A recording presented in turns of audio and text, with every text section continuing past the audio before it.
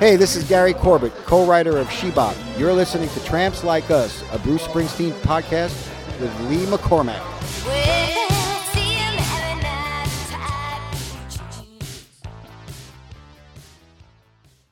Is there anybody alive out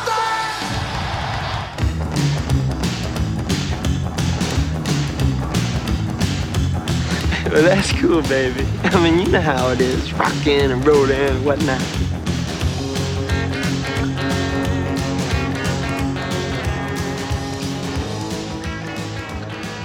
Hey, what's happening, friends? Welcome to Tramps Like Us, a Bruce Springsteen podcast, sidecast, rockin' and rollin' and whatnot, episode 27, Professional Wrestling, Mount Rushmore. I'm joined for this sidecast by two great friends, Alex Ferguson and Eric Ziedler, to talk some wrestling. We're each picking our Mount Rushmore wrestlers, our favorite wrestlers, the four grapplers that made the biggest impact on our wrestling fandom. This was a lot of fun doing this episode with my buddies here, having a few drinks, telling some jokes, telling some stories, reminiscing and laughing and talking about wrestling. So thanks to Baba and Eric for joining me, and thanks to you for listening, whether on the website, trampslikeUspod.com, iTunes, Apple Podcasts, Spotify, Podbean, or wherever you found it. Stay up to date with the show on the Facebook group page, Tramps Like Us, a Bruce Springsteen podcast. So I hope everyone is feeling good out there, and let's have some fun. And what you gonna do when the Tramps Like Us podcast runs wild on you?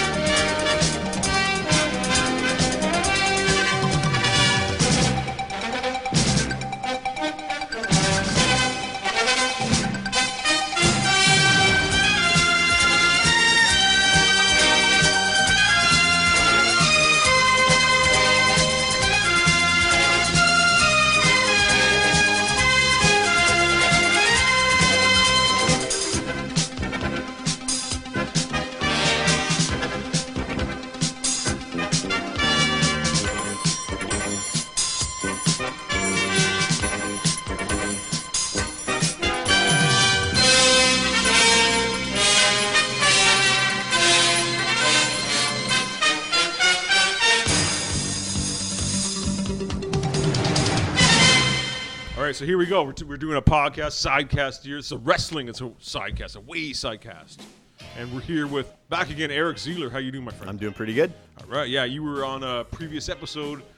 And Baba Ferguson, Alex Ferguson is here. How you doing, man? Good. This is like my fourth time, I think. The last time you were on this podcast, Eric, was with Baba, right? It was Springsteen. And we did some Springsteen. Best Springsteen album. And I think we were watching... we did the Sweet 16 album. Yeah. Right. Elimination Tournament. Yes. And, and we watched videos. We did some commentary on the Born in the USA video. Right. There's some comment about Bill Cosby's sweater on somebody in E Street. Yeah, Roy Bittan kind of had a Cosby sweater vibe going. I have no recollection of that. In that area, yeah. Check him out. Roy Bittan, circa 1984-85. Cosby sweater. Yeah. Right. Yeah. But not a Cosby type of guy, thank God. No, yeah. Yes. He's cool. All right, so we're going to talk about wrestling tonight, and the topic of the show is our Mount Rushmore of wrestling. So this would be our four favorite wrestlers, professional wrestlers. Nice. It's a good gimmick. Yeah, so what we'll do is we'll kind of each go around picking our favorite wrestlers. All right, so before we go through our four picks, let's kind of just talk about, where it started with us for wrestling. So Eric, when did you become a professional wrestling fan? I can remember I can remember in my living room back when I lived in Toronto. So I'm like 7 years old, and I still remember, but I don't really remember exactly who I was seeing, but probably it was AWA wrestling, I believe. It used to be on Saturday afternoons at noon, I think on Global. and you'd see some Nick Bockwinkel, Andre the Giant, and then I kind of discovered Maple Leaf Wrestling, and then moved to Pickering in 1978, and that's Maple Leaf Wrestling, Mid-Atlantic Wrestling, good old BC Wrestling, Oh yeah. Superstars of Al Wrestling, Superstars of Wrestling with Crybaby, George Cannon, And it's all cable Yeah. TV, right? all cable TV, and you could- Weekends and stuff there like there that. were some Saturdays, because it wasn't every Saturday, because they'd show college basketball or something on that I could watch wrestling from 12 to 4. Yeah. Yeah. There, that was definitely later on, because I remember there was WWF Superstars, WWF Challenge, and then there was BC Wrestling, Yeah. the Al Tomko Wrestling. That was always on at 2. And then there was the Yeah. International Wrestling on at 3, the That- Montreal yes, Wrestling that's right. with the Rougeos and Yeah. Dino Bravo Mhm. and everything. And that Yeah. kind of grew out of Superstars of Wrestling, the George Cannon one. Right, Yeah. yes, yeah. So you just loved it, like watching Just- TV. I just loved it. It just There's- captured you. There's these guys beating each other up, and I thought, hey, that's pretty cool. Yeah. And then it wasn't until a little bit later when you start to get into like the Storylines, the story, yeah, the exactly, characters, yeah, right? yeah. Yeah. What about you, Babel? When did it? Well, I Kinda come don't up- really have distinct memories. It's all kind of blurry. Like, I didn't become immediately obsessed. Like, I would watch wrestling every now and then. My earliest memory, I was Jesse Ventura and Adrian Adonis, the East-West Express, East-West Express, or yeah. Yeah. And I remember them, and I remember being terrified of guys like the Great Kabuki and Abdullah the Butcher. And Because you kind of didn't know if it was fake or real. Like, no, this is yeah, back I in the didn't know days it was when you didn't know. You it. didn't because know, I yeah. remember once And Rock you're and- young enough to like not the difference. I remember once Rock and Roll Buck Zumhofe came into the ring, right? right? With the ghetto The- blast. With the ghetto blaster, and then his opponent, I don't remember who it was, smashed his ghetto blaster, and he got so angry. And I remember getting all worked up, and like that's like I really sympathize with Buck Zumhofe it's for just this not guy fair. destroying his ghetto blaster. fair. And I remember I became enraged, and why I remember also Jesse Ventura and Adrian Adonis is they attacked before the bell rang, and I remember. Breaking the rules. That's so dastardly. Yeah, yeah. Because I thought it was a sporting event, right? Yeah.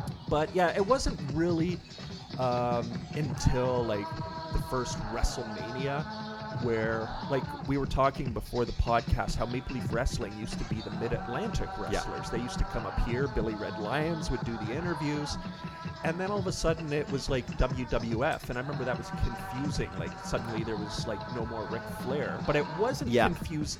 And also because that was at a time when a lot of the Mid-Atlantic guys came to the WWF, like Roddy Piper, Ricky Steamboat, Bob Orton. So it was kind of seamless in that way. But I remember the whole Cyndi Lauper Rock Yeah. and Wrestling connection. That's what really started drawing my eyes, and what Paying really attention. really truly made me a fan.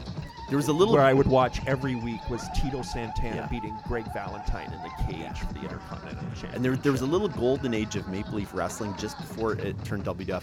It was definitely they had a lot of Mid-Atlantic wrestlers on, but it did.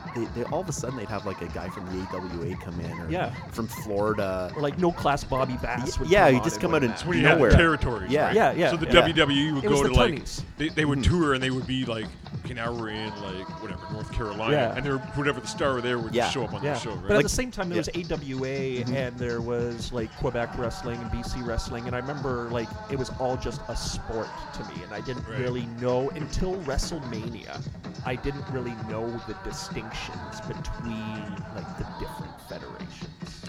Right. Well, I've mentioned this before on this podcast, and we're doing the Mount Rushmore of wrestling, which is our 4 favorites, and like hardcore listeners of the Tramps Like Us podcast and the Tramps Like Us sidecast, rockin' and rollin' and whatnot, have probably heard our wrestling theme episode that we did. Where at the very end of that, me and Joey Haney and Eric Miller, we listed our Mount Rushmore of wrestlers. So people that have heard that will know my picks. And I mentioned on that episode that what got me into wrestling, professional wrestling, was seeing Rocky 3, actually. Oh, yeah, that was a big one for me. Yeah. too. Like I had no idea about wrestling probably up until that point. Like I was, I knew the Rocky movies, and Yeah. I was a big fan of that, and I knew about boxing. And then seeing Rocky 3 in that moment where Thunder Lips, which Yeah. is Hulk Hogan. Yeah, I definitely knew Hulk Hogan at Yeah. that point, but that's what really made me think, oh, wrestling's big. And that scene in that movie was just so amazing. I was just like, wow. the Hulkster like picking Balboa up and throwing him in the crowd was just amazing, right? So as soon as I saw that movie, I got out. That was like 83, 82, right around that era. And I remember like going into a convenience store and seeing a wrestling magazine. Yeah, that was a big thing. Right, like you'd always see like magazines were so big back in the 70s and 80s, right? And you would have like as you're growing up, you have the Mad and the Cracked magazines, right? And then you have the rock magazines like Circus and Hit Parade. Cream, yeah, you had to read those. And then all of a sudden there was like this section of sports magazines where you had like hockey and basketball, but then there'd be like this wrestling magazine section, right? And I remember the first wrestling magazine I ever bought was Inside Wrestling. Yeah. Right? And it had a picture of the Road Warriors on the cover and I think Andre the Giant. And I'm like, that looks awesome. So I bought this magazine and I just read it cover to cover. And, it had all the rankings from different rankings, territories. And you're reading all these names and and their weights and where they're from. And it's just so dramatic. It's like, just, who are these guys? Yeah. There's a picture of them. Like, I got to see this guy wrestle. Yeah. It's so charismatic. And, this is like, 20 years before the internet. So you don't know about any of these people, but you're reading and you have these passionate writers writing about these matches and what happens, and it seems all so real. And like, this is some intense shit, right? So I was just hooked from there, and then like watching it on TV, and obviously getting hooked by WWF in '84, and like you said, Baba WrestleMania 1 and Cyndi Lauper and those matches with Hogan and Piper and Mr. T, and it was so amazing back then, right? So let's get into our Mount Rushmore picks, and let me just start off and lead with, kind of the guy that got me into wrestling, which is Hulk Hogan. Has definitely got to be on my Mount Rushmore. It's got to have that big mustache and that bald head on Mount Rushmore. He does look good on Mount Rushmore, and he's also on my list too. Really? Yeah, and I was never a Hulk Hogan fan, but you can't deny what he's meant to wrestling. He's the face of wrestling, right? Like, it's just like, if it wasn't for Hulk Hogan, you don't know if this business would have took off like it did, right? And he just, when I was like 9, 10 years old, and seeing him in that movie and seeing... Well, another thing with Rocky 3 is when you're a kid, you think Sylvester Stallone is this big, huge guy, right? Yeah, so you see him next to Hulk Hogan, and you think, well, how fucking big is Hulk Hogan if he dwarfs Sylvester Stallone? It wasn't until later on that you realize, well, Sylvester Stallone's in good shape, but he's not a big guy. I was telling Lee earlier, I did see Hulk Hogan when I was in Florida a few years back. Really? I was in the lobby of a hotel, and me and my daughter were in the hotel, and I said to her, that guy looks like Hulk Hogan. And I went, oh, shit, that's Hulk Hogan. And he was with his daughter, and he was freaking big. Yeah. Yeah, and he wasn't as big, obviously, then as he was way back when, right? Well, for so many years, his back has been fucked for so many years, so he's kind of probably lost some inches because of that. But they always used to bill him as 6'8", 305, something like that, right? Yeah. And just on the 24-inch pythons, those biceps, right? And obviously, people that know this podcast, I'm from Pickering, which is a suburb of Toronto, and Toronto is a Hulk Hogan town. Oh, no doubt. So when I got hooked on wrestling and Hulk Hogan and everything, wrestling events at Maple Leaf Gardens would happen monthly. Every month there would be a new wrestling card, and Hulk would show up like every 3 or 4 months, and that was the show to go. Those shows would usually sell out. Like between like 84 and maybe 88 or 89, anytime Hulk Hogan was on the card, it was a sellout. And seeing some of those matches in Maple Leaf Gardens with Hulk Hogan fighting all these guys like Big John Studd, King Kong Bundy, Harley Race. I remember I saw, Hulk versus Harley Race in a Texas Tornado match, and it was just so bloody, and it was just amazing, right? I saw Hulk versus Kamala in a steel cage there. I might have been I think it was at the same card. I saw Hulk against Kamala in a steel cage. I saw Hulk Hogan versus Killer Khan, too. I was at that one, Killer Khan. Yeah. And it was always like a Sunday night. Right? Yeah, always Sunday. Always Sunday. Yeah. Promoter Jack Tunney has come up with another spectacular card. See you there soon. Billy Red Lions. Don't you dare miss it. Billy Red Lions on CHCH. And, I'd always buy one of those like vanilla ice cream bars, and it's just so many great memories. And obviously the pay-per-views and WrestleMania, and seeing the. Well, I didn't see the pay-per-view of the first WrestleMania, but I remember like when the VHS came out. And renting it from across the street where we rented video. Yeah. And what I did was, back in the day, we had a VCR and my uncle had a VCR. So I would rent a videotape, and I would take our VCR and the videotape to my uncle's, and I would dub it, right? I would make a bootleg copy of it, right? And then I would watch that thing every day for like 6 months. Right? I remember I remember those VHS tapes used to be so expensive back then too. Yeah, like 50, 60 bucks. Yeah. So I remember I always wanted to get those Coliseum videos, but like I was even afraid to ask my parents for that. Yeah, because it was way too expensive so at that time, expensive. yeah. Like Right. yeah. So yeah, man, I'm definitely a Hulkamaniac. I even love his the later eras in the '90s when he turned bad. NWO, Hollywood Hogan's era. Yeah, that was. He was like an amazing villain too, right? Yeah, well, that was much better. I actually went from. I remember I liked Hulk Hogan when I started watching WWF, but I remember there was a turning point where I started disliking Hulk Hogan, where Mr. Wonderful Paul Orndorff turned on him, and I remember thinking, wow, I find myself pulling for Mr. Wonderful in this angle here. Like I remember that because moment. I remember They were- Hulk Hogan looked kind of pathetic to me when They were tagging up. And Yeah. they were won a match and they had their arms up and like Yeah. Orndorff gave him a clothesline. Yeah, and a pile yeah, driver, yeah. right? And I remember Hulk Hogan seemed really pathetic to me, and then like I kind of switched allegiances to. But Tito was my favorite back then, anyway. Like so. Yeah, Reba. I didn't like Hogan, but I think that was more of just being of that age. I turned to Rule Breakers really early on, and getting back to the magazines a little bit. There's a guy who wrote in all those magazines named Dan Shockett.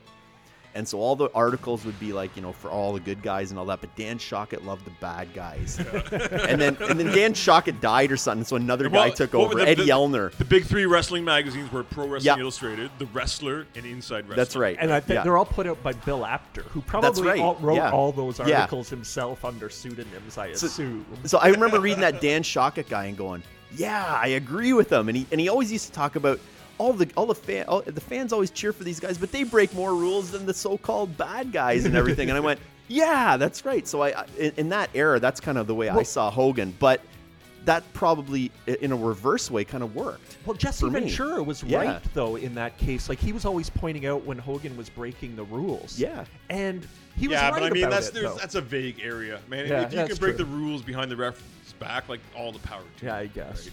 So anyway, Eric, we picked our what we're going to do. We're picking our favorites for Mount Rushmore, but we're also going to pick our favorite match by each of our picks, right? So obviously, I got to go with my favorite match is March 29th, 1987, WrestleMania 3, Pontiac Silverdome in Pontiac, Michigan versus Andre the Giant. Undeniably one of the greatest and biggest wrestling matches of all time. I remember seeing that pay-per-view. The wrestling would go on, and you would have to go to a small arena, and they would show it on the TV screen. So Closed circuit. Yeah. closed circuit Closed TV, circuit, yeah. right? So for WrestleMania 3, me and my dad were at the Oshawa Civic Center with about 6,000 other people watching Nice. WrestleMania 3 on the big screen, right? And that match, that moment where Hulk picks him up and body slams him, drops the leg, and pins him was. Man, I'm right there. I can go right back to that moment, which was 33 years ago, right? It's incredible. That's definitely my favorite match. Those two huge icons. Andre the Giant, honorable mention. He didn't make my Mount Rushmore, but Andre is just probably one of the biggest wrestling figures ever. So what a huge match is WrestleMania 3, Hogan versus Andre. That was I've got a couple down for Hogan. Yeah. So since you said that one, because I was probably going to go with that one, but I'm going to go with another one where I've for whatever reason this one always sticks in my head. Saturday Night's Main Event, and I don't remember exactly the year, but he's wrestling Hercules Hernandez. Oh, really? That's the one he And lost. He lost that He one. completely lost. He was up in the he had him up in the torture rack. Really? Yeah. And you can see Hogan's hand. Are you sure he said- wasn't just like? no, he said he- uncle. it wasn't was just- it yeah. was audibly. The only No, person, man, I think Hercules the was only bouncing person in him. the whole arena who didn't hear it was Vince McMahon. Yeah, Jesse heard it. Everybody Jesse heard it. I heard it. Yeah, and I went back and I watched it, and sure enough, that arm is he's tapping out, obviously to the air at that point because he's up in the middle. Yeah, of, and that's what Hogan Yeah. meant when he said, "This is where the power lies." And Yeah. he'd point to the center of his hand because he had Jack Tunney, Vince McMahon, Yeah, he's everybody paying in them the off. palm of Yeah. their hand. Yeah. Now, mind you, Wow. When he was in the NWO, I really did like the Hogan era in the NWO. And So one great. The black beard The- with the blonde. oh, mustache, that was right? excellent. What the fuck was that, right? Yeah. Like, who came up with that? would he be playing the air guitar? Yeah, playing the belt like Yeah, Jimi yeah. Hendrix, And then Voodoo he Child. Oh yeah, that was Voodoo great Child? when he used Voodoo Oh my Child. god. And now I loved when he took off Except the weight Mike Tenay belt. called it Voodoo Chili. Mike Tenay.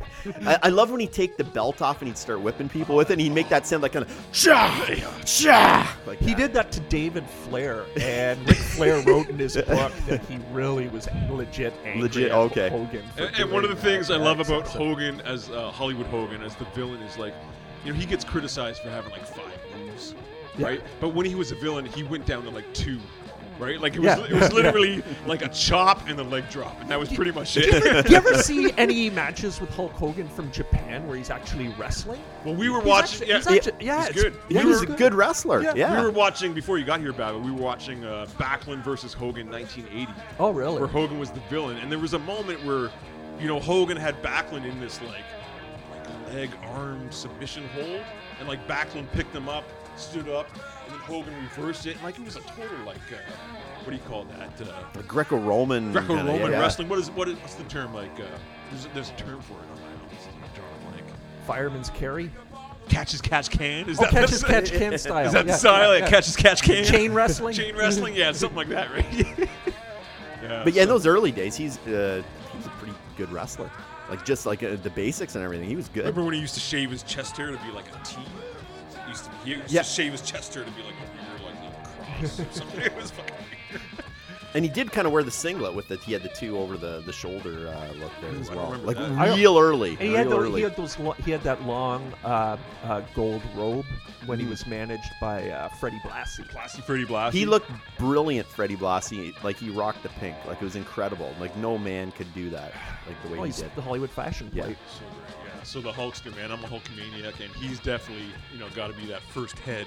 The, you know, what is that? Is it the George Washington position of? I don't Mount even Rushmore? remember Yeah, the I order, don't know. but yeah. But anyway, that's my Hulkster. I should. I'm like a history teacher. So, Baba, let's go next to you. Who's the first pick on your Mount Rushmore? Well, I'll go with Ric Flair. I don't have Hulk Hogan on mine, but I do have Ric Flair. I think we all do. Yeah, like one of the first, like I said. No, one of he's my- not on my list. he's one not? Of, He's not on my list. One of my You make first, one of my first favorite wrestlers, and there's something to be said for longevity, staying on top, the interview skills, and just the so many matches. Like it was really hard. Like we talk about finding a favorite match by each person. Well, Ric Yeah. Flair has so many good matches. We got a with great one so on the many back good run right now. opponents. We're watching Royal Rumble '92, Yeah, I almost, Yeah. I Where- almost selected this one. where Yeah. Ric Flair entered at number 3, and he goes right to the end. And Oh, this what a match was great for moment. the title, so we win with the belt this way. Jeez, that's Virgil in there, I think. Right at the moment, he just chopped the model Rick Martel, and he just the model reversed him. Now he's slammed him in the turnbuckle. Model's unloading some fists on him. Flair is selling. Oh, model grabs his leg, both legs. He's trying to force him out, but Flair's holding on to the ropes. Oh, fireman's carry.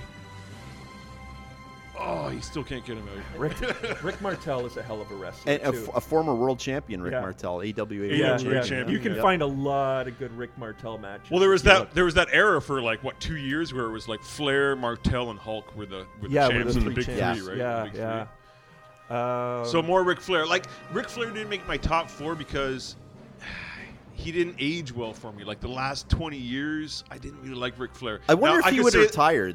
That might change True, your mind. it yeah. would. It yeah. would. And like I could say that about Hulk too, because Hulk in the last 10, 15 years has been kind of questionable. Right. Like I wish he would just kind of like go into the shadows and let me Well, remember. I did the other day But- while I was doing my research. Right, I did find probably where Ric Flair's last real good era was he wrestled Arn Anderson at Fall Brawl '95, and it was when they had 95. That's like 20 years, 25, 15 years. Yeah, but that was 25 years ago. that was it was a surprisingly good match. I had Arn Anderson had discussed it on his podcast not too long ago, and I thought I don't remember seeing that Disgusting. match, so I went back and I watched it, and yeah, it was 95. that really was good. WCW. Yeah, Hulk Hogan had just come into WCW, so Ric Flair wasn't really the top He guy. must have had some good WWF But it was before. matches, though. It was before. Oh yeah, he definitely had some good WWF matches. Like I'm talking like after the WCW period, like when he came back in the 90s. I guess he did. like- but it was still like he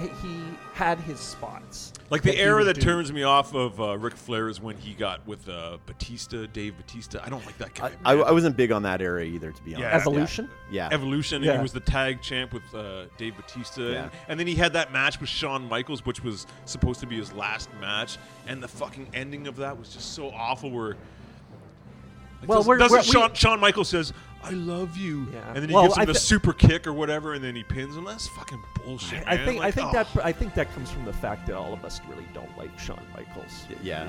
Yeah, and then Flair is just like he's like the most he's overrated. Like, I in love my you, opinion. Shawn Michaels. It's such an honor to go out with you. But anyway, enough getting on Ric Flair's Yes. faults. Flair's awesome, let's man. talk 80s about Ric Flair. Let's talk about how great he was. okay, Like, sorry. so my favorite match was against Harley Race, November 24th, 1983, in Greensboro, North Carolina, at the original Starrcade. Was that his second title? Second title reign. That was the cage match. That's the cage where match. everybody came in at the end and put him on his shoulders. Yeah, Dusty Rhodes. No, Dusty Rhodes came into the locker room after and congratulated Okay. him and That, challenged him. But it's that like- would have been, But, yeah.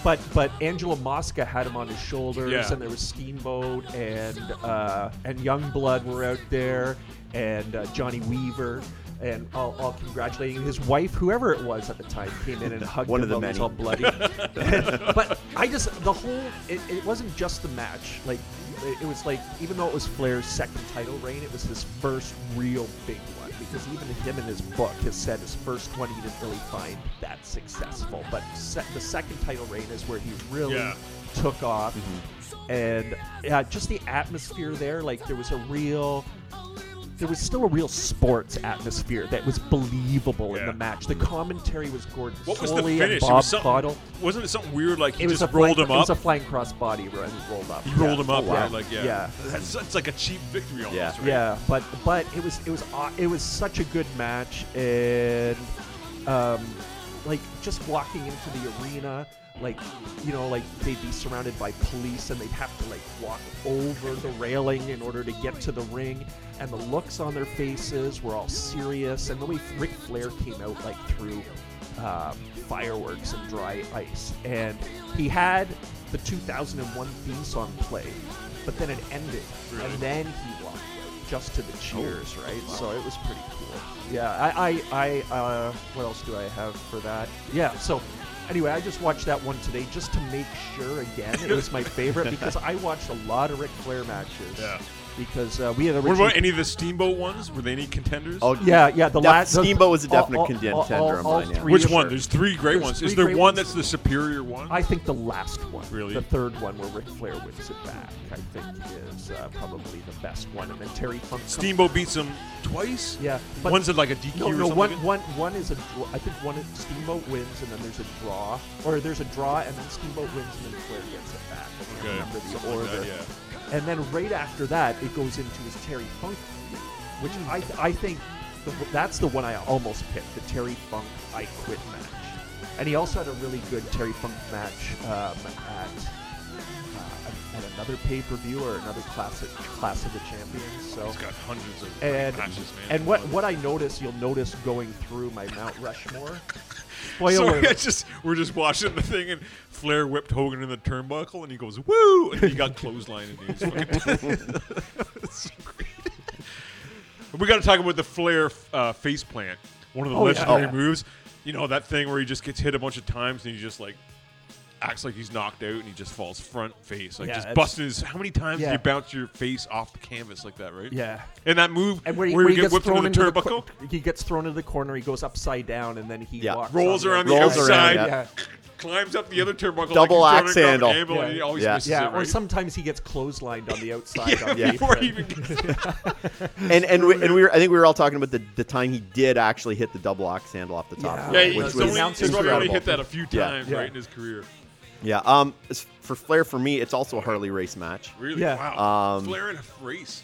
Wow. And just to go back on Flair a little bit, for you, Hulk Hogan was that first wrestler. For me, it was Flair. Yeah, and it was for me too. Yeah, and that But goes. like, we're from Canada, and they didn't Yeah. really play Flair matches on TV. How did you see it? No, So this was it pre was WWF. before Yeah, WWF. Mid Atlantic Yeah. Wrestling. It was Ric on Flair. TV? Yes, yeah. It was Oh. Maple Leaf Wrestling. Yeah. So as soon as like WWF took Billy over Red- Toronto, the Yeah. other stuff disappeared. That's right. Yeah, Billy and that's Red. when I get into Billy it. Yeah. Red Lions would actually interview like the Yeah. Mid-Atlantic stars because they would come up and yeah. I they'd remember- wrestle in Brantford and then at Maple Leaf Gardens. I remember a match from Brantford, and it was on Maple Leaf Wrestling, and it was Ric Flair and Dewey Robertson. The Missing Link. That's right. They're missing link against Jimmy Snuka and Roddy Piper, and it was like one of those matches where I saw that one on YouTube There was no recently, yeah. jobber there, and it was like they got 4 superstars here wrestling, and it was a great match. Yeah. And I always remember that match that they were wrestling like around here. I knew they were wrestling around here somewhere, but Flair was that first guy for me, and he was U.S. champion. He's feuding with Greg Valentine, then feuding with Roddy Piper, feuding with Wahoo McDaniel. Though I remember that little studio where all those Mid-Atlantic Wrestling took place, It's and, like and 100 people, like Yeah. a low ceiling and everything. Flair's got the 3-piece suit on. And he would always come out, cut a promo, Yeah. and then go right to the ring, right? Yeah. Yeah. The sunglasses and all the bragging that Flair Was did that about line, the wheeling, dealing, yeah. jet flying, And as it turns out, kiss he, stealing, he son was- of he a wasn't gun. lying. He wasn't lying, Yeah, that's it the wasn't. He wasn't lifestyle. playing it up at all. Yeah, He did. Yeah. He did. I mean, he wasn't as rich as No. he claimed to be, but he did spend that kind of money. That's yeah, for sure. he yeah. definitely had lifestyle. There was Flair- that. yeah. There was that like, what was that like Sports Center thing, like Flair, that 30 for 30 thing or whatever. That came Oh out yeah. Oh, I of never it. watched that. Oh, it's It was kind of disgusting. 'cause Yeah, it goes I almost behind did. the I Oh, almost, wow, I almost he- did it scenes. was- Talks about watch the it. kind of guy he was. Oh, like all wow. the womanizing and everything Yeah, like yeah. that. between yeah. the. I don't know how he's alive. Like between the drinking and the womanizing. One and- story I think I might have heard this in Bret Hart's book. He wrote about Flair, saying how Flair would always be the last guy at the bar, just drinking and drinking, but he was always the first guy in the gym, like up on the elliptical, cutting a pace like no one could ever Yeah, do. yeah. And he would wrestle for an hour Yeah. the following night, right? So he was an incredible specimen, and for 15 years he was the top of the Well, of the game. Bobby Heenan called him the Larry Flint of professional wrestling. I think Flair epitomizes everything about rap. Like I think Yeah. he's good at everything. He's not maybe the best at everything. Maybe on the mic he might have been the best. Yeah. But he was just kind of good at everything. Now when he got older, yeah, obviously in the ring you could kind Yeah, of he see became the like a bit of a parody of Yeah, himself. And exactly. kind of joked around too much. Yeah. My match, by the way, is Flair against Harley Race. we and- never yeah, even we never got to that. Yeah, sorry, what's your- It's Flair against Harley Race in a steel cage at Maple Leaf Gardens, Ooh. and that's about Oh, lucky. 82, Deep cut. 83, and Deep cut. I'm sitting in the golds. you were there live. I'm there live, Best and it's match ever. like it must have went on for about a half an hour. It was And just who was champion at the time? Race was champion. I believe Okay. Race beat Flair. So what federation was this? This was NWA. Yeah. NWA at Maple Leaf Gardens. NWA Maple Leaf. See, I Gardens. have no idea about that at all. NWA was at Maple Leaf Gardens from like 77 to 84. Really? Yeah. Wow. And it was just a classic match, and to be there and the blood everywhere, and it was beautiful. It was great, and I was cheering for Flair. And I always remember on Maple that the first time I heard that Flair won the world title was on Maple Leaf Wrestling, and it started out with Billy Red Lions, and he was sitting at a desk, and he never sat at it. It was really bizarre, and I can still remember this: him sitting at a desk and saying, "We have big news.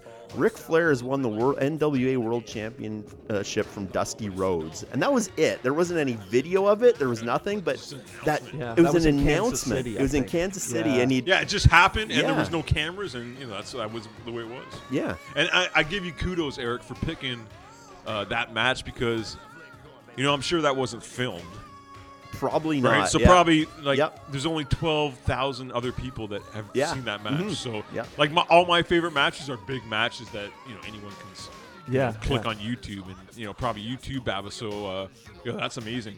So Eric, we haven't got your first pick. You've kind of I've got. you got a duplicated with Baba there. So what's your first pick? All right, I'm for going to your Mount go Rushmore? with Terry Funk. Oh, Can you do beautiful. a Terry Funk imitation? I don't even know what I can do. I'm not even going to go wow. there. Really, take a look at Terry Funk's career, Yeah. and He probably Obvi- wrestled recently. he probably did. Yeah, he probably yeah, did. no doubt. there's that hardcore Terry Funk, and that's kind of, I guess that's where my greatest match is going to be. But then That happened in the 90s, That right? happened in the 90s. And he was like, what, in his 50s maybe? Yeah, if you look at his work in the 80s and the 70s, he's NWA World Champion. Yeah. Harley Race wins his first NWA championship off of Terry Lee, Funk. Lee and I just watched that match actually the last time I was here. We watched that, yeah. Yeah, it's great. And he's a damn good wrestler. Yeah. On top of it. And Catch as catch can Yeah. style.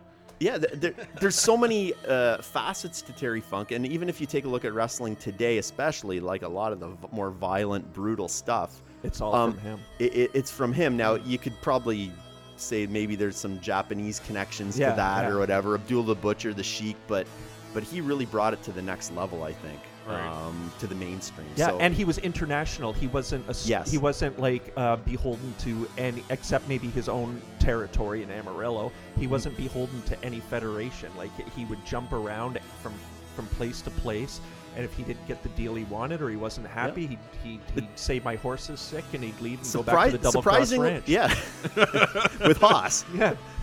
Dory, yeah. Dory. Yeah. And surprisingly, I don't think the WWF utilized him as well as they should have. No, on disagree. the first round, I I disagree. think. Like, I think the Funk Brothers. The 80s era where he was a cowboy, I think, was great. Like, he was definitely... He was a guy that fought Hogan, right? He had a Yeah. run with Hogan. He was a contender. Yeah, he was and on then, that level. and then the Junkyard Dog. the Junkyard as well. Dog Those feud are the was tough great guys, too. right? Yeah. So I mean, and It was just not for that long. There wasn't Yeah. a lengthy amount of time. And then he went back to WCW and wrestled Flair in that series, which was brilliant. It was brilliant. Such good yeah, stuff. didn't he first commentate Flair versus Muta in a cage? Maybe? he commentated Ricky Steamboat, and then he came out Yeah, afterwards. he was in a tux, and that's when he pile drived Flair Pile-driving on the table. through, And that's what's beautiful about Funk, in a tux and as a cowboy. And then as just a guy who looks like a wrestler Yeah, and on then- top of it. But And- he was with Muta. He was managed with Gary Hart managed Terry Funk and Muta. Yeah, Gary And Hart, they he had was a really creepy. good match against Ric Flair and Sting in this wacky cage match where there was like shit hanging from the cage. I don't. That was kind of goofy, but it was a good match. That's weird, man. And we got to talk about an odd period of Terry Funk's career is the Chainsaw Charlie period. Oh, yeah. where Yeah. he Yeah, got yeah. together with his buddy That's Mick Foley, right? And they had a couple of matches where he came out. I think he was fighting. Did he fight Cactus Jack? Or Mick Foley wrestled a few times as Mick Foley, just once.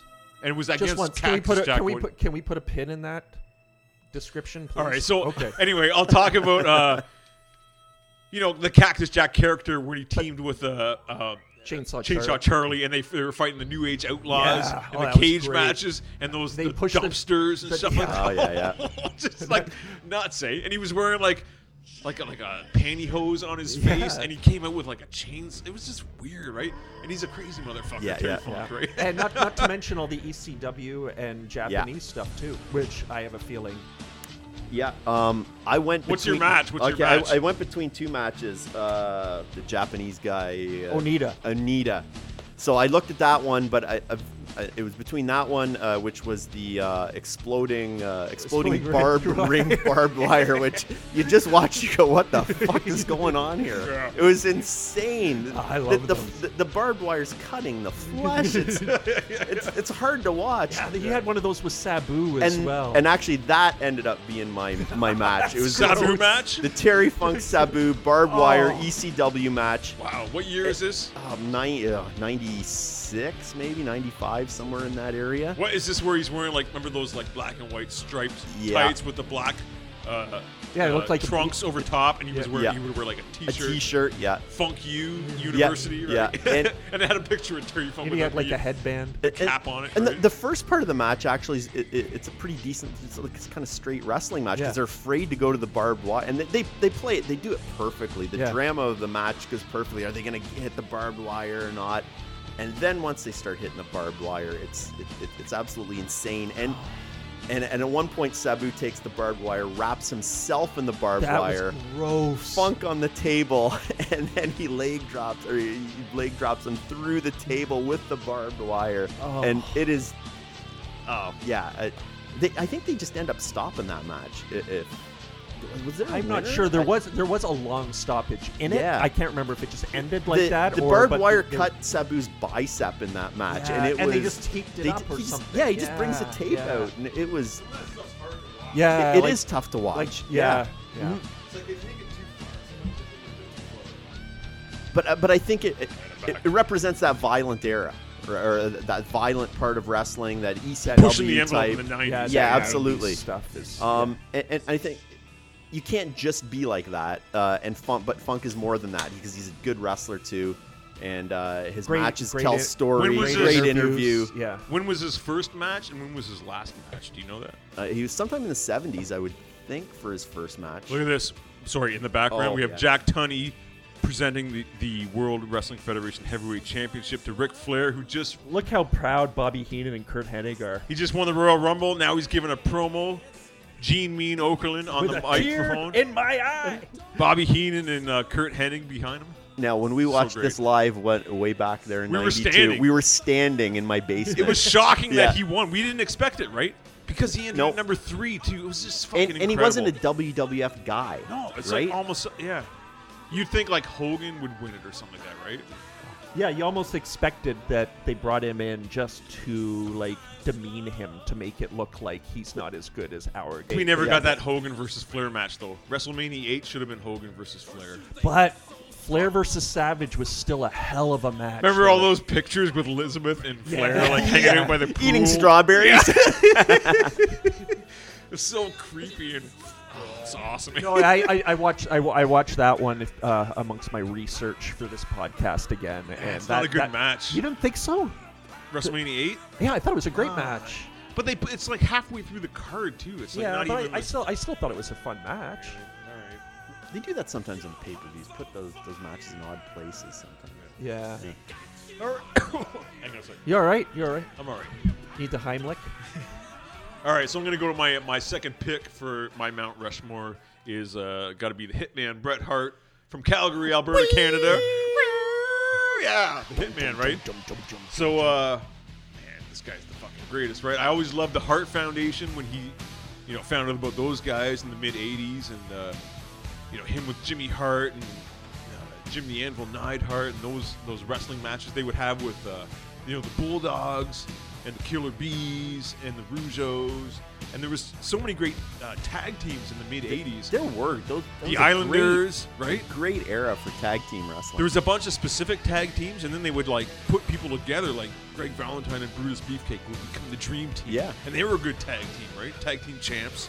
Valentine and the Honky Tonk Man. Well, that didn't quite work. Rhythm and but- Blues. Yeah, but- Speaking of the Islanders, recently, sometime shortly before his death, Burt Reynolds put his Islanders satin jacket that he wore at WrestleMania up for auction. WrestleManias? I came close to buying that son of a bitch. Yeah. And I always remember WrestleMania 2. Remember they had like 3 locations for that That's one? right. Yeah. And the main event for the Chicago location was the Battle Royal, which had like football players and like the leftover wrestling superstars that weren't on That was the like the card. Chicago Bears were, I believe. I think so. Yeah. I think William the, the fridge. Refrigerator Yeah, Perry. yeah. He was one of the last guys Bill to be eliminated. Yeah. But I mean, Andre the Giant was there, so Andre's probably going to win. But I think they were probably going to have a Steamboat versus Bret Hart match that night, but that got scrapped. And Bret Hart was part of the Battle Royal, and he was the second last guy in the match. I think Andre had Bret Hart on his head. He dumped Bret Hart to win that match. Well, so. in that era, on the network, on the WWE network, is a house show match from the Boston Garden with Ricky Steamboat and Bret Hart. I've seen that one. It's That's a killer great match. match. I've not Yeah. seen that, Yeah. but those are that would be an excellent match. Those are two great tacticians. Yeah. Like, And then just the fact that Bret Hart just progressed to be this, he turned into this incredible singles wrestler, right? Which he started at, but you know him primarily in the 80s as a tag team guy, and in the 90s he really took over. Well, we were talking about as how this we guy. like bad guys, and the Hart Foundation were a couple of the first bad Yeah. guys that I really liked. Like Yeah, that they were badass cool. They were cool attitude. guys. And the crowd used to. Now all long-haired wrestlers come out with their hair wet, but Bret Hart was like the was first the guy first, to do it, yeah. and the crowd used to Yeah. chant "Grease Yeah, ball." Grease Ball. Yeah, I remember that. So yeah, fucking Bret Hart, and he's just the greatest wrestler. And when he became a singles wrestler, he had that freedom to like expand, and seemed to be this incredible wrestler that could perform any move, and he would Make it believable. make it believable, and he would sell like a motherfucker, and he would put these moves together, and you would see him as he moved through his career. He would invent these moves, like the sharpshooter, like he'd never seen that before. It's like a half Boston Crab, half figure four kind of thing. Well, the figure four around the ring post, that was a Yeah. good, Yeah. Oh, Yeah, when yeah. he first did that one, like he pulled this guy and he pulls his legs between the ring posts and puts the figure four and he drops back, and the ref counts to 5. Oh, so great, right?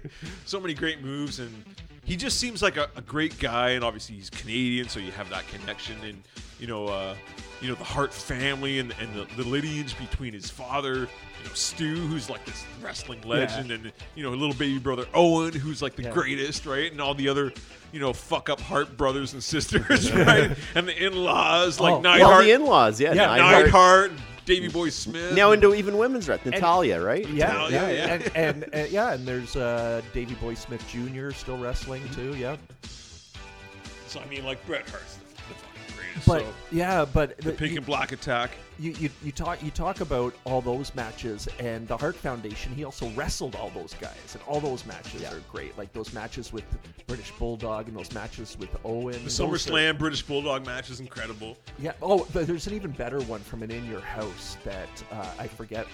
Well, I guess it was just called In Your House back then. Yeah, I might have But- seen that one. Yeah, That's and- a bloody one, right? Yeah, that's an awesome one. Yeah.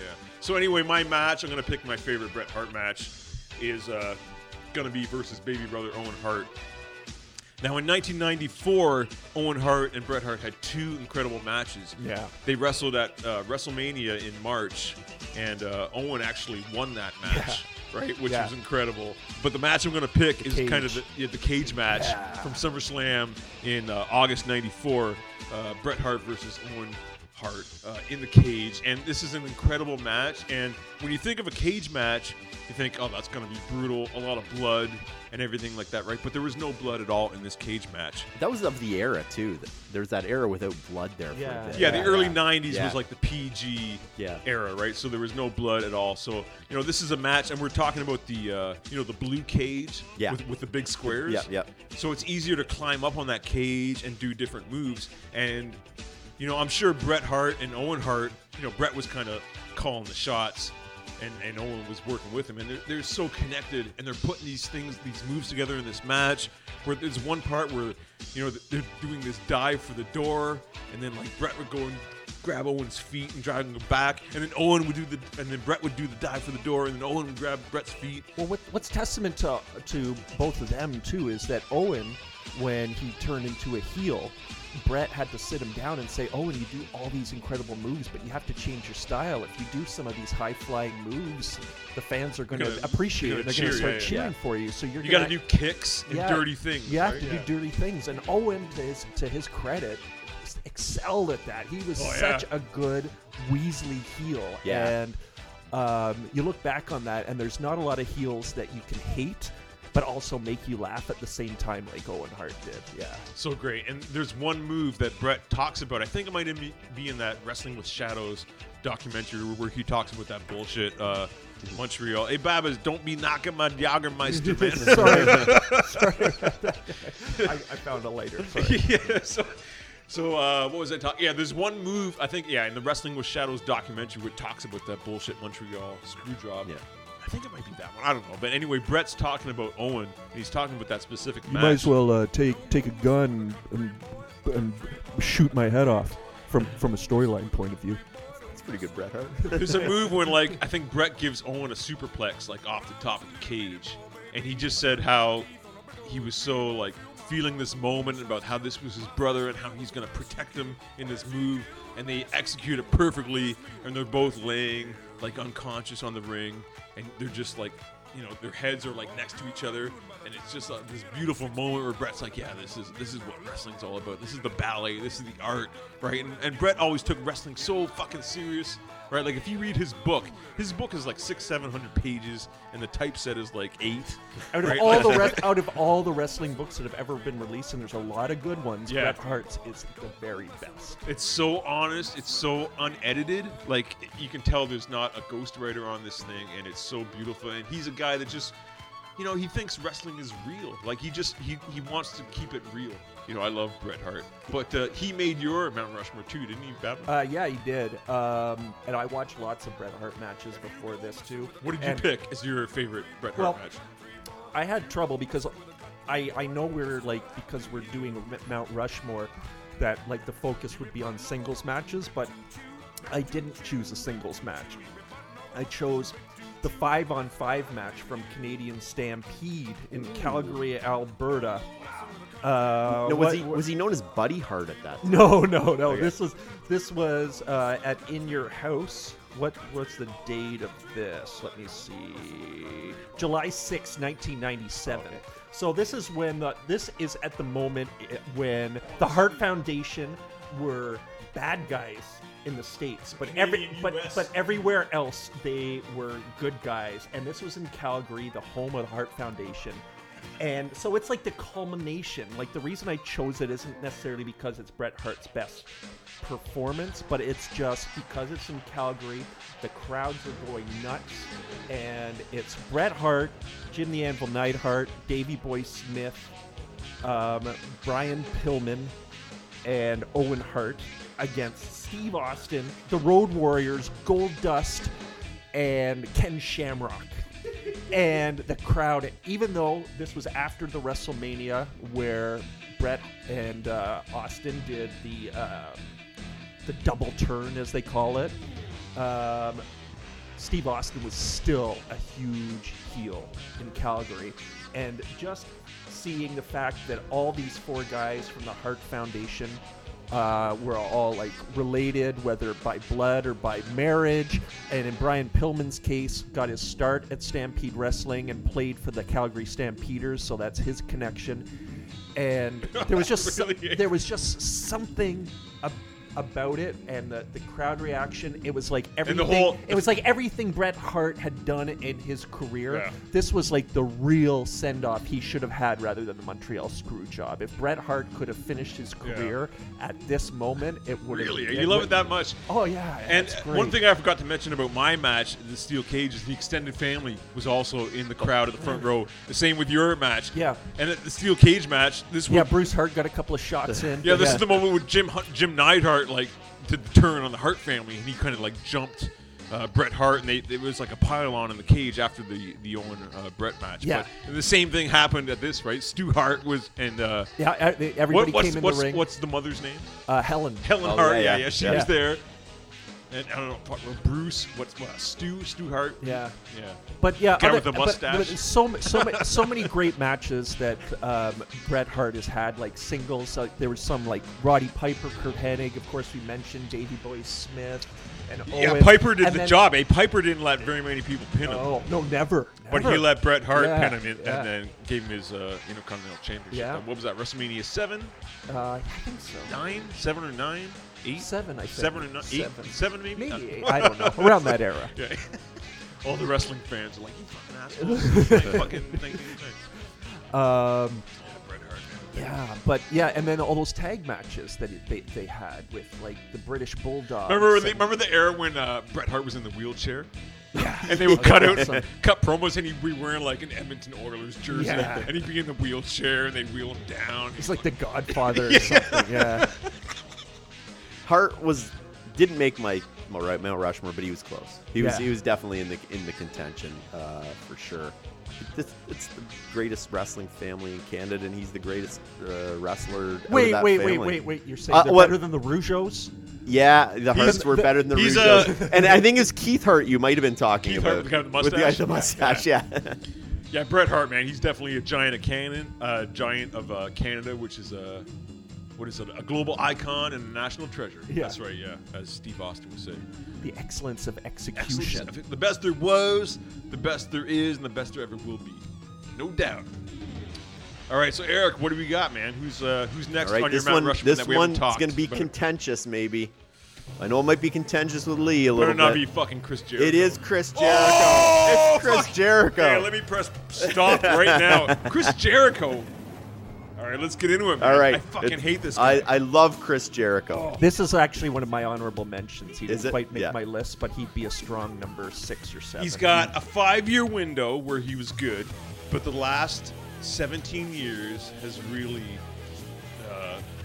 just put that right in the dirt. I'm having a Chris Jericho renaissance right now. I got do like heat with that I guy. do like Chris Jericho right now, and it goes. Here's a Canadian guy from Winnipeg.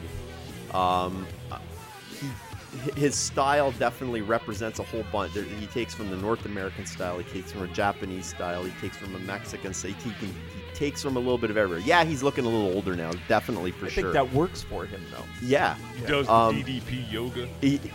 he's great on the mic. Still, he still makes me laugh. See, He blows on the Yeah. podcast. If Lee never listened to Chris Jericho's podcast, you wouldn't feel strongly. It's like true, this. because I would never have seen a Chris Jericho match since like 2002. He's had some incredible matches in New Japan and in AEW, and even when he came back, that last time he came back to WWE, and he was best friends with Kevin Oh Owens. yeah, That yeah. whole The angle was list. I've been incredible. using. The list. I've been Yeah. using that in my classroom. But he's The a list. total- You're on my list. But he's a GRAK jerk.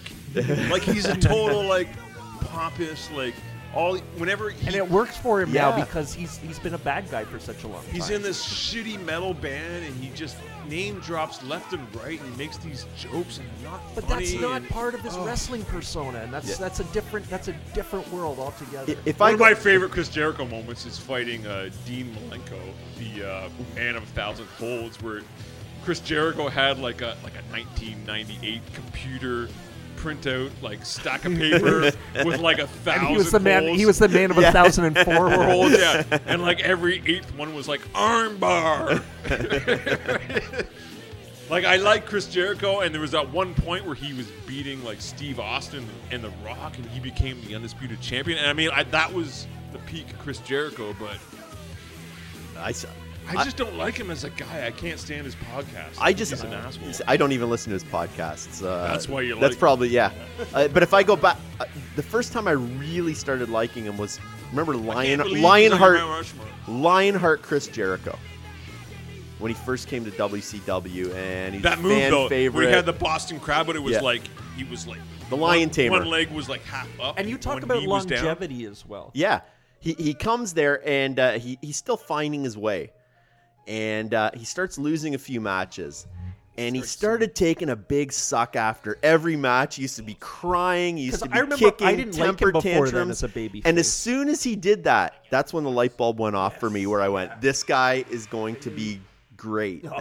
You are so correct, and he had such a good run in WCW, and I think a lot him and a lot of those other guys that he was wrestling, like your Eddie Guerrero's and Hoovy Juice. Ron Mysterio Jr., Hoovy all those Juice. guys. I think those matches and those angles, people think it was all the NWO.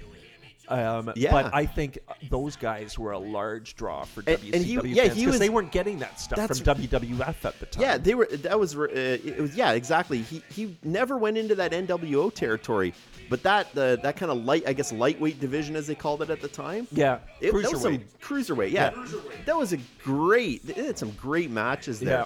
and he continued that. And He's- then it also became the U.S. championship. Yes, They that's also- right. They all went there. the whole Y2J angle when he first comes to the WWF. Yeah. Or that whole Yep. promo with But- The Rock. And Yeah. and I remember, Babby, you lent me his book. Remember, like in the early 2000s, there was all these like WWF books coming out, and he had one. And I remember reading it, and it was like every other paragraph is like, "Yeah, I was hanging out with Lars Ulrich, and he was telling me about recording Injustice for All." And, oh yeah, now Paul Stanley, and like it's just like this guy is an asshole, man. Like I just want to like slap him and. I just. well, he the might be thing an is- asshole, but be- I love him in wrestling. because he's been a bad guy for the last he hasn't been he was a good guy for a bit when Kevin Owens turned on him, but He's other a bad than guy that, now? Oh, he's been Oh. a bad guy for like in New Japan and AEW. he might be actually like maybe the most like on the old PWI ratings there. He might be like the most hated right Look at now. this. Yeah. We got Andre the Giant is in the Royal Rumble. We're watching Royal Rumble maybe like 89. And that was Axe. Yeah. Like just putting a boot to Andre. Who's that guy? Is that Lex Luger? Dick Slater? Dick Slater, maybe. The Rebel Dick Slater? Oh yeah, the Rebel. It is. Yeah. Oh, it's Kurt Hennig. It's before Mr. Perfect era, Kurt Hennig. Is it Kurt Hennig? Yeah, I think it is. Yeah. Yeah. All right, man. Yeah. So I'm up next. So the Oh, next, I got my Jericho match. Oh, so we haven't picked the Yeah. match. I thought I know you want to get rid of the Jericho. I thought but you. I thought when I was taking a piss, you would have gone over that. Just one other thing. Right now, AEW Jericho Inner Circle. I got to say, I'm entertained by. Entertained by them. I've right got now. my ticket. Le Champion. Le Champion. I don't have any time for it. He just lost the championship. He did. Yeah, Yes, that's right. yeah. He lost it to Moxley. John there, Moxley, yeah. who's also in New Japan. And Actually, there's a podcast that I listen to, which is called Pod of Thunder. Shared it with those guys, and they recorded a podcast with Chris Jericho the night that he lost that belt, and he fell asleep talking about some Iron Maiden song, "Where the Eagles Dare" or something like that. Yeah, so there's a plug for those guys. How can you fall asleep during Where Well, I think Eagles he was Dare? drinking some Grey Goose, and he probably just lost his title a couple of hours earlier. Anyway, my Jericho match is Jericho versus Benoit. 9 tables, ladders, chairs. Whatever happened to Chris Benoit? Yeah, but two of the greatest at the time, those two wrestlers, great wrestlers. Yeah, we can step aside from the reality of what he did and just talk about how great of a wrestler he was. Yeah. The second coming of Dynamite Kid. Well, now Chris that's Benoit. a really ironic statement, Lee. So, why do you like this match? Fuck. Chris Jericho, 90s. It's just a great. It's Is just this a great WCW match? No, it's WWF. Really? Yeah, or I can't remember when it changed over there, but anyway. He was remember the Jericho Y2K thing? That was pretty cool. Yeah. Remember his entrance into WWF, and then The Rock Yeah. like shut him down and be like, "No one cares." Yeah. Like, Yeah. something like he did one of those. But it's just a really good ladder match, basically. They're doing all the fun stuff with the ladders, and then ladders are coming off the ropes and smacking them in the head, and it's about 20 minutes long, and it's just got all the good classic stuff. They always talk about the Shawn Michaels ladders match and all Chris that. Jericho has probably done more than Exactly. anybody. Yeah, absolutely. So and Jericho and Benoit, they're doing, just seeing that headbutt off the top rope, and again, I know it's Benoit and everything, but he's he was a great wrestler. He caught that from Dynamite Kid, but he did. Yeah, he he used to did. jump a little bit Oh, his higher. style is so similar to Dynamite Kid. absolutely. But what's the same is they both look really believable. And, Yeah. They're like little tiny guys that are like too muscly for their size. Yeah, you know? exactly, And they would yeah. do that snap suplex. Yeah. Remember like Chris Benoit snap suplex? So great, right? What they call the Wolverine, right? Yeah. All right, Canadian crippler. Can we get off fucking Chris Jericho? All right, so my the third guy on my Mount Rushmore. So I got Hulk up there. I got Bret Hart with his fucking shades and the wet hair, just got out of the shower, right? And then next to that, I'm gonna have a guy with fucking shaggy long black hair. He's got like a scruffy beard and he's missing a couple of front teeth. I'm gonna have Mick Foley on Mount Rushmore. Well, and I join you for that one as well. you're on with that one. So, but this is gonna be like a 3-sided, Mount Rushmore sculpture, and it's gonna have one side is gonna be like Cactus Jack, right, and like one side is gonna be Mankind with the mask, and then the other side is gonna be Dude Love, right? Because he's one of those like multiple personality wrestlers, right? Mick Foley, Cactus Jack, Dude Love, Mankind, it's all the same. Yeah. What a guy that just went to the top and was just such a hardcore guy, and so And funny. actually, his books make him more likable for the most part too. Great He's got book. some good Yeah. books. Yeah, best-selling author, right? Yeah. Mick And he Foley. was the first one to really write Yeah. his own book and put it out there. I love the part when he's in Africa. What's And that part again? The part when he's in Africa, and I guess in Africa Is where that you're the- doing that, where they hold hands while they're walking down the street, and he's all freaked out by it. Yeah. I don't remember that. Yeah. I remember there's a part in his book, the first one, Have a Nice Day, which is the great one. And he makes a comment about Steve Earle as he was like traveling in a rental car, like going to a show, and he was talking about listening to the Steve Earle Guitar Town tape. And I remember I met him once when he did a book signing, I think for his second book, at a Chapters out by like Mississauga here, and I went to meet him and say hi and shake hands. And, I gave him one of my CDs, and I said, "It's kind of like Steve Earle." And he said, "Oh, cool, man."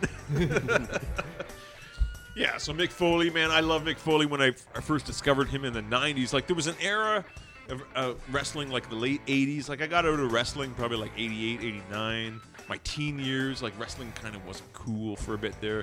in the late 80s, early 90s, and kind of got back into it. In So you weren't there for like the Sergeant Slaughter, Ultimate Warrior era? Yeah, like I knew about it, but I just wasn't as I mean, like. the Iraqi sympathizer. I loved when he brought the title back to Baghdad. It was a beautiful moment. Yeah.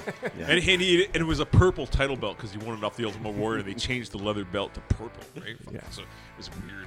But anyway, yeah, I kind of got out of wrestling, but I got really back into it like around 95, 96 when the Attitude Era and WWF came, and ECW and Mick Foley, and I discovered Mick Foley and Cactus Jack and this hardcore wrestling, right? And he was just incredible, like these moves, and he would just sacrifice his body, and you could tell that this was a guy that just loved wrestling, right? So, yeah, Mick Foley, and such a comedic wrestler. There was that period where he joined WWF as Mankind. They put this character Mankind on with the mask. Which, when I first heard about it, I was kind of like, it just Yeah, seemed it's like Cactus Jack. What such are a you big doing? gimmick. Yeah. It was a huge gimmick, and it's they're like gonna weird, ruin right? him, but it turned out great. He sold it, right? He made it great, like all those promos where he was in like the boiler room, and those matches with the Undertaker where he's really, selling himself as this crazy guy, Mankind, right? And then finally, there was that interview that happened on Raw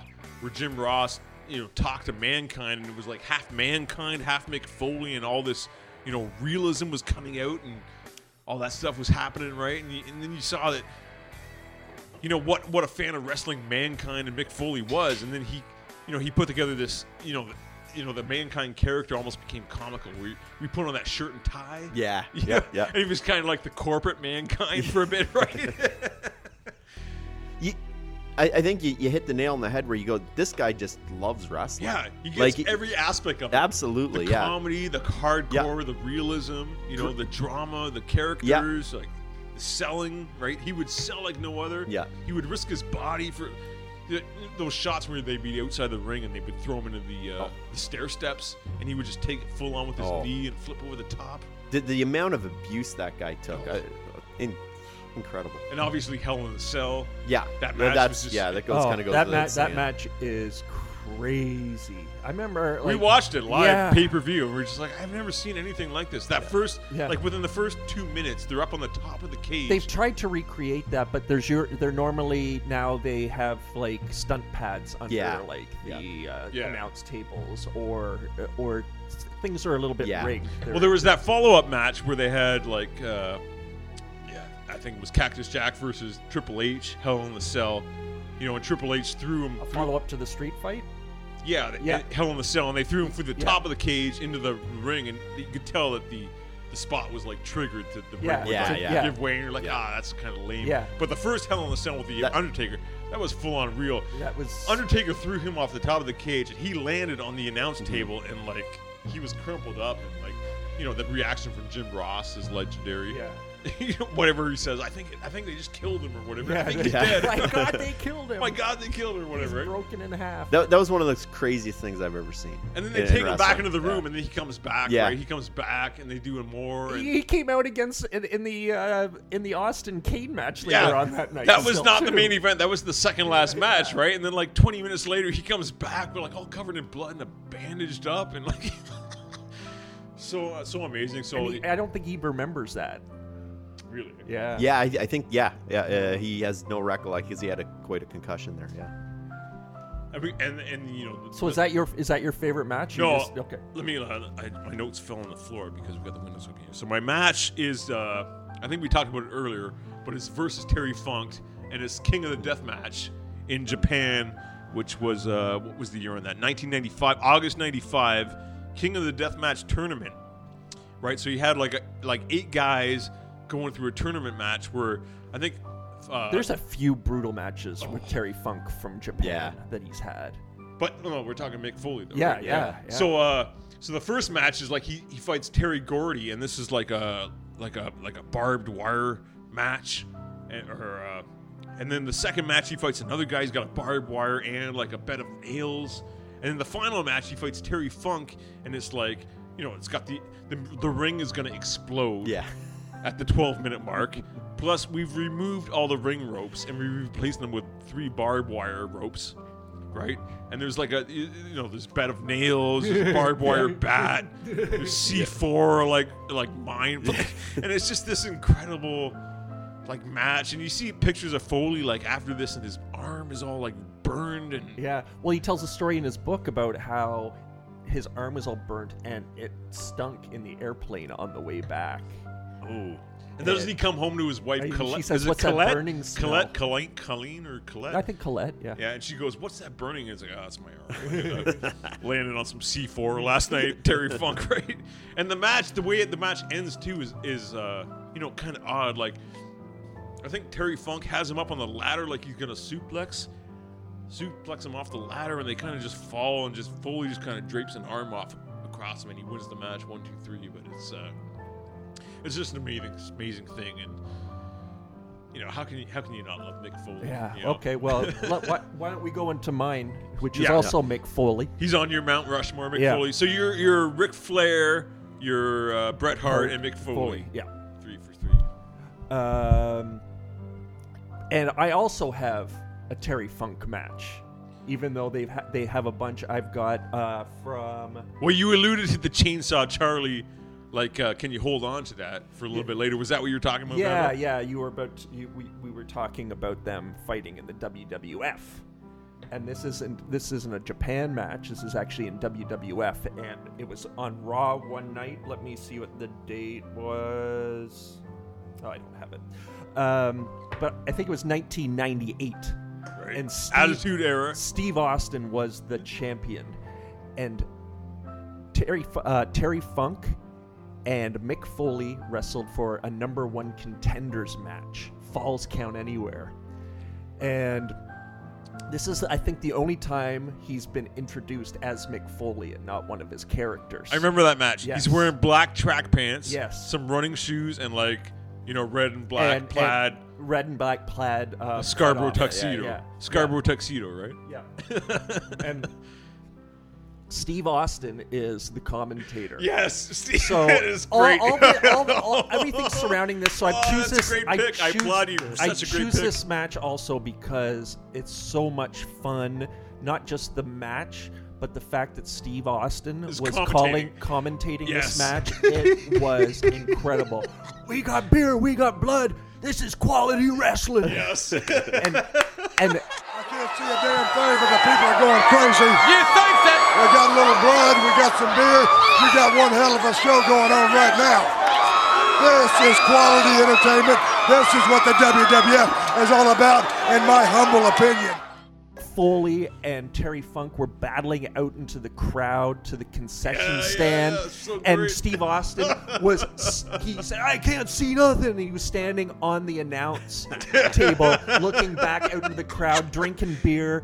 And meanwhile, you go back into the concession stand, Mick Foley suplexing the hot dog guy that Terry Funk has already apparently knocked into off camera, and then Terry Funk climbs into the crowd, up into the upper railing, and proceeds to do a moonsault back onto the concrete floor in the concession area, and landing on Mick Foley, and once again, the poor hot dog guy who's finally getting up from his suplex. Oh, I want to watch that match And right now. there's- That's amazing. Yeah, and there's popcorn everywhere. They battle into the back, and they We eventually battle. probably watched that together. That might have been. Oh yeah, for sure. That We- was a Monday Night Raw episode. So we were watching every single one that And- started at midnight. Yeah, Like, because come over. it would start at, it would go 9 to 11, but you worked at the Kmart pharmacy. Yes, right at until Pickering like Town. 10, So- yeah. until like 10. So you would be like, Lee, don't watch it, but I'll come over at like midnight. And we'll watch midnight to 2. Yeah. And I was like,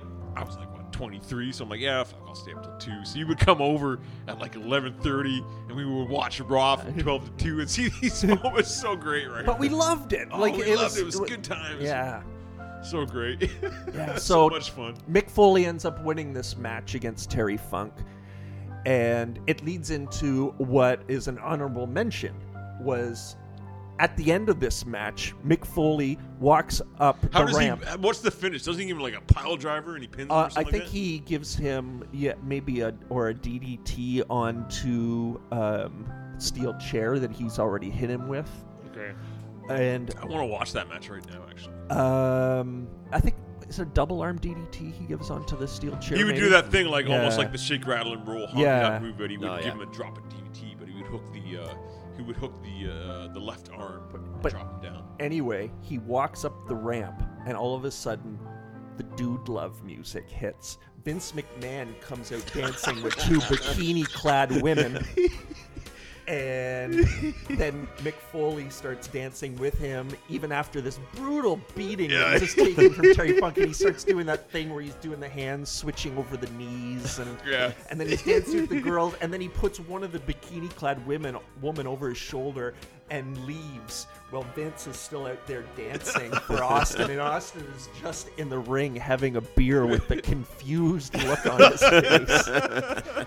And anyway, and then they go on to wrestle at the next pay-per-view, and it's an incredible match. Is that And the one there's in Hamilton, which is with the cars? the cars? And it's like the referee, like the timekeepers are the Jerry Briscoe Briscoe and and Pat Pat Patterson, Patterson, yeah.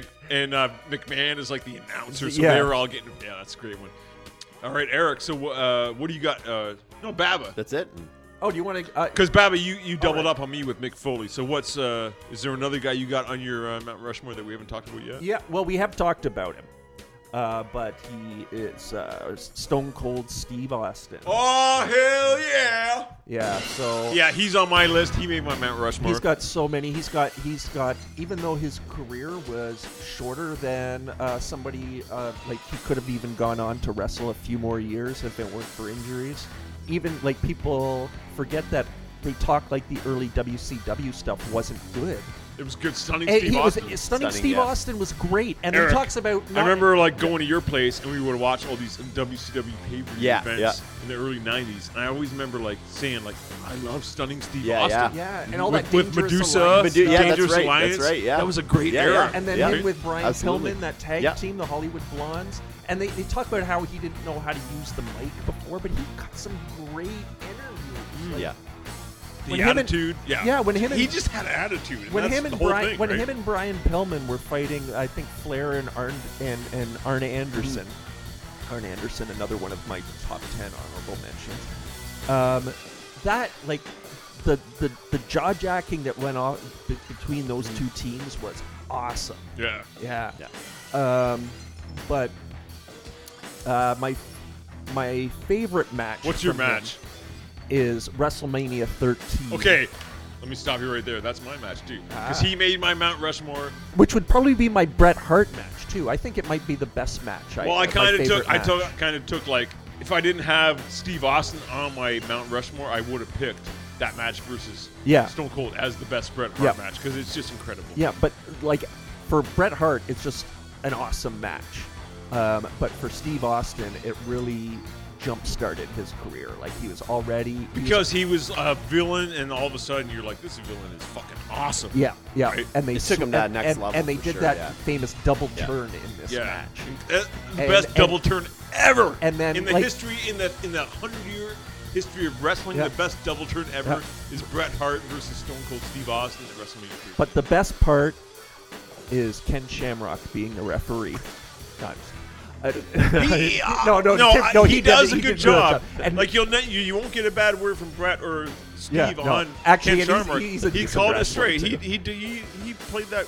And he recently returned to Impact. Have you seen any of the Impact Wrestling? With, No, I haven't. No. But is he yeah. there? Okay. Yeah, he comes in and wrestles Yeah. occasionally. And And this sometimes was in they go- Chicago too, right? Chicago was a big Steve Austin town. Like he Yeah. always talks. This was at the Rosemont Horizon, Yeah. I think, right? Yeah. Rosemont, Illinois, just Yeah, like a but the suburb match of is the Chicago. match is incredible. And when The part where Brett wraps the orange cord around Steve Yes, Austin's neck like outside- he's gonna choke him out, Yeah. and then Steve grabs the ring bell and smacks him in the head. oh, that's great. And obviously the ending.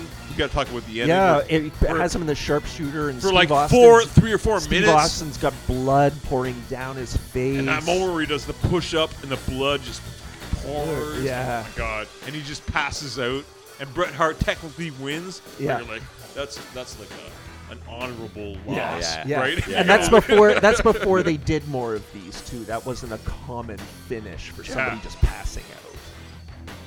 And people are like, booing Bret Hart, and Bret Hart's walking back to the dressing room after like winning, and he's just like, "Fuck you!" And he's, Well, like, even he's like turning bad as he's going down. Even there was something subtle, even like at the Yeah. beginning of the match, where Stone Cold Steve Austin's the glass breaks before he comes out, and then when Bret Hart comes out, he has to walk through the glass. And he's He like looks kinda- down. He's Yeah. like, and he's like, What the yeah. fuck is this? Yeah, Like, it's disrespectful. Yeah, oh, beautiful point, Baba. Yeah, that's amazing, man. Bret Hart versus Steve Austin, one of the greatest matches of all time. You remember that match, Eric? What are your thoughts on Yeah, that? great match. Great match. There was You that guys part, have too. summed it up here I pretty know, much. like, Yeah. There was that point in the match, too, where, like, that was, like, in the No Blood era, right? But there was a Yeah. part where, like, Bret Hart was like... He had it. He had it in his mouth. And he spit, and you can see. You him can when see it, he's- right? Like, if he's- you pause the part, they're on the outside of the ring. Yeah, and Steve Austin was still coming up, so he didn't want to get in trouble Yeah. for bleeding against orders. So Bret Hart said, "I'll take care of that take for care you." of it, yeah. and the onus What- will be on me. Yeah. I'm like, my heart is bouncing. Like, it's such a great moment. It's so beautiful. So perfect, right? Wrestling. Oh, we gotta love wrestling. So that's my Mount Rushmore, all 4 guys. Is that your 4? Yeah, that's my 4. I've got my 4. That's your 4? Yeah. So Did you say all? Yeah, I got Flair, Jericho, Funk, Hogan. Oh, okay. Yeah. Yeah. What about some honorable mentions? Terry Honorable mentions? Well- Funk is definitely my number 5. Like if this wasn't a Mount Rushmore, Yeah. Terry, because he comes up. He's also had good match. He had a great match with Bret Hart at one of his so-called retirements too. Yeah, so cool. Yeah, there's a throughway through all of my guys: Mick Foley, Mm-hmm. Ric Flair, Bret Hart. All have had fantastic matches with Terry Funk. It seems everything's coming back to Terry Funk. Yeah, yeah. In a lot of ways, yeah. Actually, I'm going to look Yeah. up to see if Austin has had a singles match with Terry Funk. Who knows? I don't know See about if that happened at any point. One of my honorable mentions has got to be Andre the Giant. You know, Andre is, he's just amazing. There's nothing I can say bad about that guy. Like, as a good guy, with the heel turn with Bobby Heenan was incredible because when I got into wrestling, Andre was feuding with John Studd and King Kong Bundy and Bobby Heenan. Yeah. And the heel turn in '87, where he decided he wants to take down Hogan because he's the best. Yeah. And he took on Bobby Heenan. It was just incredible. So, you know, that era, and, you know, the $1 Million Man, Ted DiBiase era, where he won that belt. And he I still think that was fine. And he claimed that he I don't was think- you think he can buy the the belt. tag team championship of the world, or whatever, in that Saturday, in that main event interview post match, or whatever. Right? It was so great. So, you know, Andre the Giant, and we got to talk about the Honky Tonk Man. Oh, he's definitely in my honorable mentions for sure. Yeah. Even though maybe not the best wrestler of all time, but as far as a personality and a character, like the Honky Tonk Man, Yeah. come on, man. Yeah, yeah. Well, exactly. Just a Exactly. He just honky-tonk goes man. to show you how you don't need to be a so-called technical worker who like Yeah. he was able to still make matches interesting too by his stalling and his antics. One of my favorite moments of the Honky Tonk Man is where he wasn't even wrestling in a match. It was Kamala, who is also on a wrestling doll on this table. Yeah, I'm representing Kamala tonight, Jeff Harris. I got Magnificent Shout out to Jeff Harris I got behind the music. Magnificent Morocco. And I got Wayne Ferris, the Honky Tonk Man. Eric's got Honky Tonk Yep. Man, and Baba's got Don Morocco. Um, Beach Bum. Yeah, but it was a match with Kamala and Jake the Snake, and he interfered at the end, and Kimchi Yes. took off the mask, and it was It the was the Honky Honky. Tonk I Man. do remember. Yes, I remember remember that. that. I I ran- remember that. I ran into Honky Tonk Man at Calgary Comic Book Expo. Yeah. You lived in Calgary for a bit there. Yeah, Baba. for 3 years. Did you ever go to the Heart House while you were there? No, I always meant to. You should have done that. Yeah. Even just to walk by, because they have you know what? I like, might have even walked by it. Not. they know have it. like a gate with like pillars, and it Yeah. does say Heart House. Oh, okay. Even just to get a picture of that would be awesome. Uh, Bret Hart, everybody. But I talked to Honky there, and he said, "Oh, what I remember most about that was how hot it was because he had his jumpsuit on underneath the kimchi outfit." And he goes, "I remember sweating up a storm." Remember we saw Honky Tonk Man do that like 3.5 hours spoken word In a event? snowstorm. I In think a we snowstorm. Have It was- have you mentioned this on the podcast? We before? have, yeah. It was okay. like January 30th, like maybe like 2017, my mom's birthday. We saw Honky Tonk Man give a spoken word at Ajax Yuck Yucks. Ajax Yuck Yucks, and there was like literally 20 people there. But he talked to us for 3 hours. we had like 4 or 5 like interactions with him. It was so great. Yeah, just taking fan questions and yeah. Yeah, HTM. Yeah, I got HTM written down here somewhere as well. I also have to put Harley Race in Yeah. my honorable mentions. I'm wearing a Harley Race T-shirt right now Yeah. as we're talking about this. Based on a Drawn sketch by a sketch by Tony Yeah. Atlas. Yes. And for years, he was the he was the guy who held the most NWA titles for a very long time. Yeah. His 6 until Flair got the 7th. Yeah. That was kind of one of the benchmarks. 6-time world champion, and he was such a great And he had some wrestler. great matches with Yeah. Terry Funk too. Yeah. Yep. Like Terry Funk and him, they intertwine a lot. They had really great matches with a lot of the same guys back in the 70s. Yeah, there. going back Yeah. to the old Missouri wrestling there. Yeah. The Missouri stepping State stone to champion. the NWA Yeah. championship was a Missouri State championship. We're watching another Royal Rumble here. This is like Royal Rumble. Arn and Tully trying to throw out Roddy Piper there. That's like that's one of the Midnight Rockers. Is that Jannetty?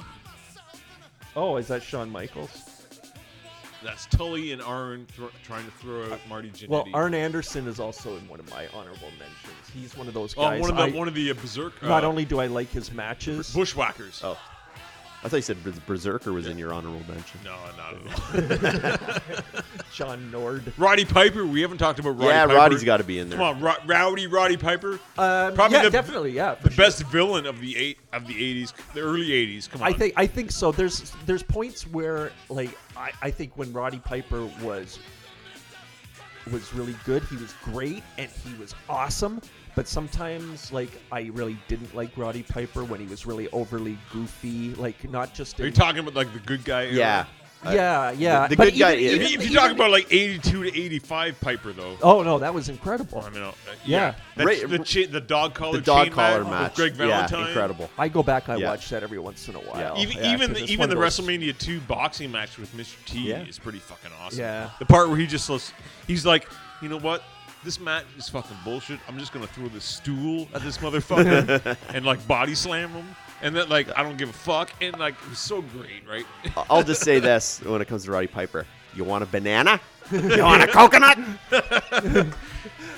Absolutely. One of my favorite moments ever. Trimming that, and like as soon as Jimmy Snuka is like about to like explode and like get revenge, Roddy Piper's just like, oh, here's this door that I'm just gonna slip behind and lock so you can't get in, right? I recently watched a clip of him and Cowboy Bob Orton kidnapping the Haiti kid and shaving his head. Yeah, Clippers. Oh, so My great, bodyguard Ace. Remember when Cowboy Bob Orton started wearing a pink cowboy hat because he became Adrian Adonis' Adonis. stooge Yeah. instead? All right, fellas, man. Well, let's put a button on this. I appreciate you guys hanging out and talking about some wrestling for an hour or so here. So, yeah, that's great. Yeah, it's been my pleasure. Yeah, Yeah. thank you very much. Thanks for showing up on the show. Eric, you got any plugs for us? I'll just say I just had one more on it's Antonio Inoki going international. Oh, yeah. Maybe that's for another time. Yeah. I don't really know that guy. He's a Japan guy. Yeah. Big Yeah. matches with Hulk and Andre, obviously, right? Yeah, fought Muhammad Ali. Really? And as far as in Japan, he's probably the kind of Hulk Hogan of Japan in the 70s and 80s. I'd also put a couple of Japanese wrestlers in my honorable mention, except they're actually current right now. And that would be Kazuchika Okada and Tetsuya Naito. I'm actually wearing an LIJ cap that I bought in Japan. And That's cool. yeah, Hardcore, man. that's his stable. My wrestling fandom died in the 20th century, along with Star Wars and Kiss. I'm a 20th century wrestling kind of guy. I've heard a lot of idle chatter. That really doesn't matter to me. A lot of you guys want to see me in agony. But the measure of a man, understand, is more than your common pattern. It's the way I'll make you eat those words that matter. If you only knew what I'm gonna do to you, you'd be running out of here as fast as 2 feet could carry you. Your destiny belongs to me. If you only knew.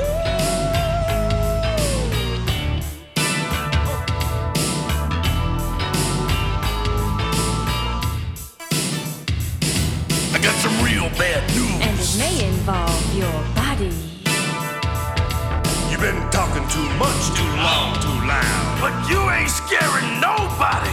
You see, talk is cheap when you can't keep your promise of destruction.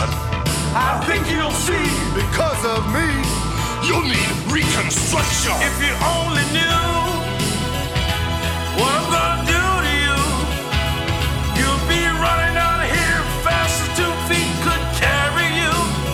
Your destiny belongs to me. Whoa, if you only knew. Please realize. Look in my eyes. You'll be on your back. Out flat, hit by a Cadillac. If you only knew. Hey, dude, you ain't got enough money to buy me out. Yeah, everybody's got a price. Oh, I'd like to bust you up real bad. Yeah, see Virgil. If you only knew what I'm gonna do to you, you'd be running out of here as fast as 2 feet could carry you. Your destiny belongs to me. If you only knew what I'm gonna do to you, you'd be running out of here as fast as 2 feet could carry you. Your destiny belongs to me. If you only knew what I'm gonna do to you, you'd be running out of here as fast as 2 feet could carry you. Your destiny belongs to me. If you only knew what I'm gonna do to you.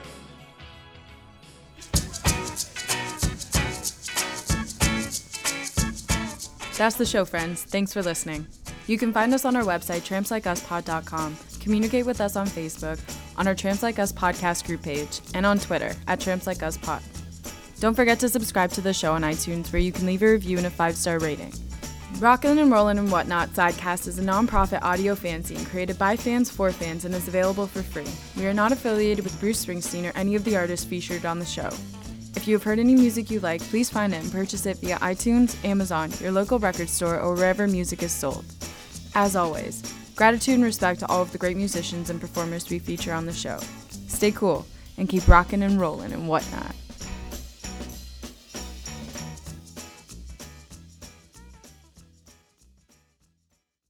My distinguished guest from the Middle East, he's from Persia, from Iran. He is Sheikh Al-Hani Khosrow Vasari, the Iron Sheik. Anybody that knows wrestling knows that it's synonymous with the Iron Sheik. Welcome back to the beautiful South Florida area here in Miami. Thank you very much, Jin Min, intelligent American, intelligent Miami City, all American wrestling city. People like you always tell the Mean Sheik, welcome to the Miami.